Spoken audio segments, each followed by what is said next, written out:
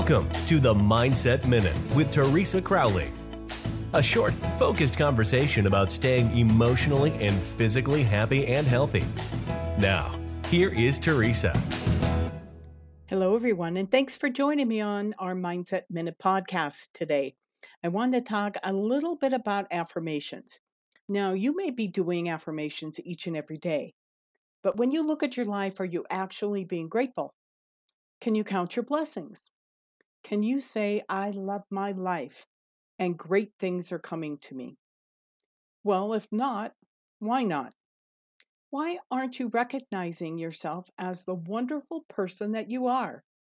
You deserve the best, and when you see some chinks in the armor, it might tell you just who they are. And when you see chinks in your armor, let other people know it's just scars for the battles that you've won or that you're working on to be an independent and a powerful person. That's it for the Mindset Minute podcast today. Thank you so much for joining me, and tell somebody else about us too, so we gain a bigger and bigger audience.